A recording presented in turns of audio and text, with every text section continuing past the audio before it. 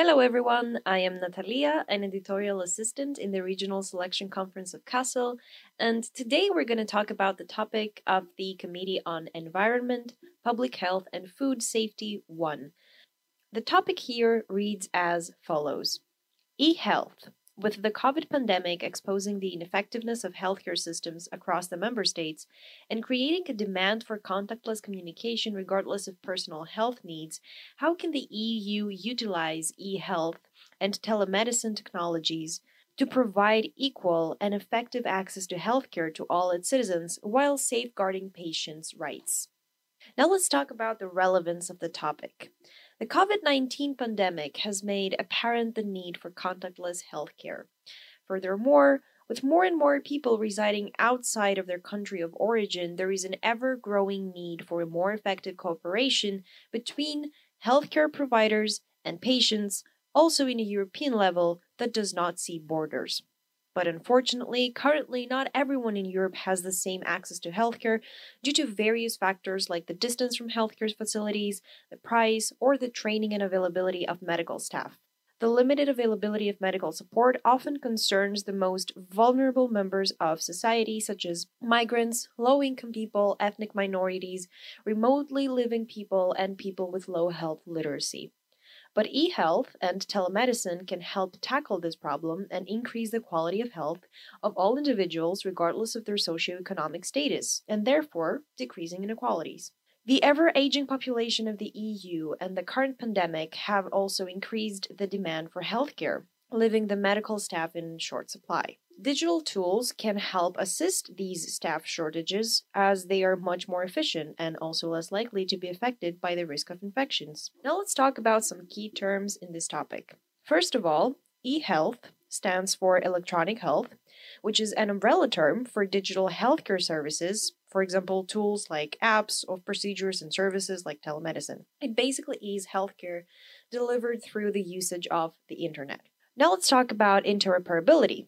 It is a successful collaboration between different healthcare systems and environments with electronic tools. The term digital literacy is the ability of concerned parties to access and use the new improvements in e-health. The European Electronic Health or Medical Record, otherwise known as EHR, is an electronic file in accordance with the recommendation of the European Commission containing a patient summary, laboratory images, medical imaging, and also reports. And e-prescription or e-dispensation is the allocation, prescribing, and refilling of medicine by medical professionals over digital services. This not only allows for easier access to pharmaceuticals, but also the possibility of obtaining medication outside of the member state the prescription was created in. Now let's talk about the stakeholders and the main actors in this topic, the entities and the people who are affecting, but also are affected by this problem. First of all, we have the European Commission. It is the executive institution of the EU. This institution proposes legislation, implements different policies, and manages the EU budget. Since public health falls under the shared competences, both the EU and the member states are able to pass laws about it. The Commission has departments such as Health and Food Safety, which is responsible for EU policy on health and monitors the implementation of related laws. The member states, in this case, are responsible for providing access to healthcare to their citizens. Thus, they have a direct impact over the quality, accessibility, and format of the healthcare system present in their national borders. The people affected in this case are the European citizens. They have an immediate connection to the topic as they are directly affected by the organization of healthcare systems across the member states. These are the individuals that reside in one of the EU member states whose right to access preventive health care and benefit from medical treatment are protected by national laws and Article 35 of the Charter of Fundamental Rights of the EU. And also, we have the World Health Organization, which recognizes e-health, m-health, and telemedicine as important tools to provide healthcare worldwide. It helps coordinate healthcare efforts and provides in-depth research about the implementation of digital healthcare solutions. But now let's see what is up with the measures in place around this topic. Several recommendations and action plans have been passed by the European Commission so far, such as the 2008 Commission recommendation or the refined eHealth European Interoperability Framework of 2015, planning to create an interoperable system of EHR in all member states, which would mean that all health data would be available to patients, healthcare providers, and researchers on an electronic medium, regardless of the patient's location. Also, a prescription and patient summaries as part of an EHR will gradually be implemented by 25 member states by 2025. This means that patients have access to their electronic health records and prescriptions in pharmacies abroad. The EHR is embedded in the eHealth digital service infrastructure, which is a project by the European Commission to ensure that citizens can access health services in all member states. Patient summaries will also provide the applicable medical professionals with necessary medical information about a patient, regardless of possible language barriers. Electronic prescriptions were already introduced in Finland, Croatia, Estonia, and Portugal in summer of 2020, but some member states such as Poland or Croatia have made little progress in implementing electronic healthcare records. The General Data Protection Regulation, otherwise known as GDPR, is also something that affects this topic very greatly. It is an act by the European Parliament implemented in 2018. And Article 9.4 of the GDPR directly tackles sensitive information, including the sharing of genetic, biometric, and health data.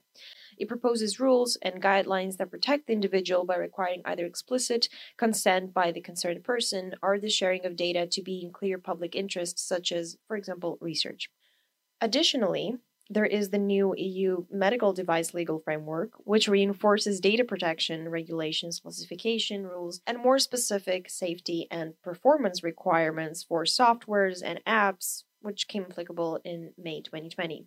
Also, the European Commission from 2019 to 2025 has made it of their priorities to set up a common European health data space. In cooperation with the member states, preparatory has begun in 2020. The European health data space focuses on maintaining data protection according to the GDPR set standards, while allowing a safe platform for sharing medical data, for example, including electronic health records for researchers and professionals. The project also wants to achieve digital communication between the digital tools themselves to ensure interoperability.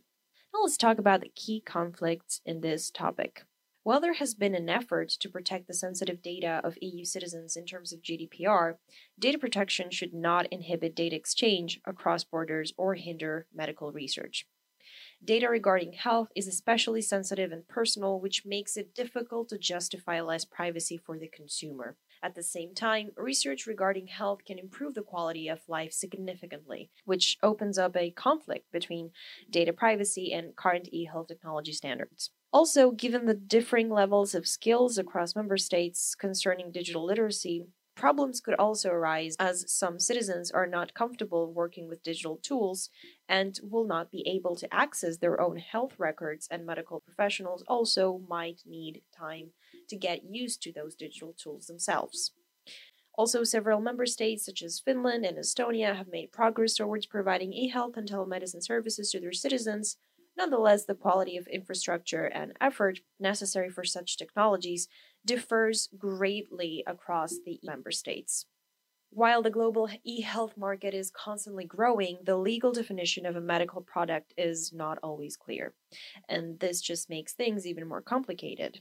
It can lead to confusion amongst businesses and other healthcare providers on how the law regards their products and therefore inhibit development and efficiency. Reform in the sector is furthermore hindered by the strict standards in regards to privacy and safety on medical devices, combined by a lack of support for companies to harmonize their products with future legislation.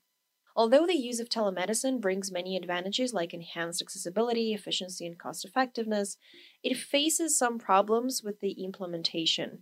Some medical workers simply refuse to work with telemedicine, or in general, do not adopt any approach other than a traditionalist one, as they are not always open for change, making it impossible to become standard practice.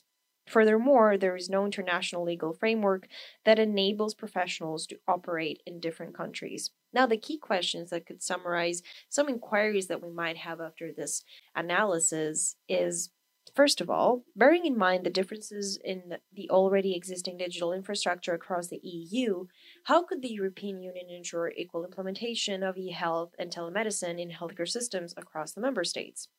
Also, considering that new advances in telemedicine and e-prescription will be unfamiliar to both patients and healthcare providers, how could the European Union guarantee that digital literacy will neither inhibit the implementation of e-health measures or lead to inequality between citizens of the member states?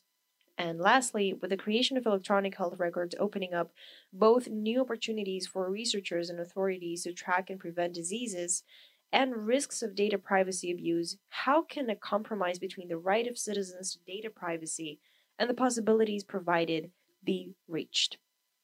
I hope this podcast shed a bit of light to this issue and made it easier for you to understand this topic.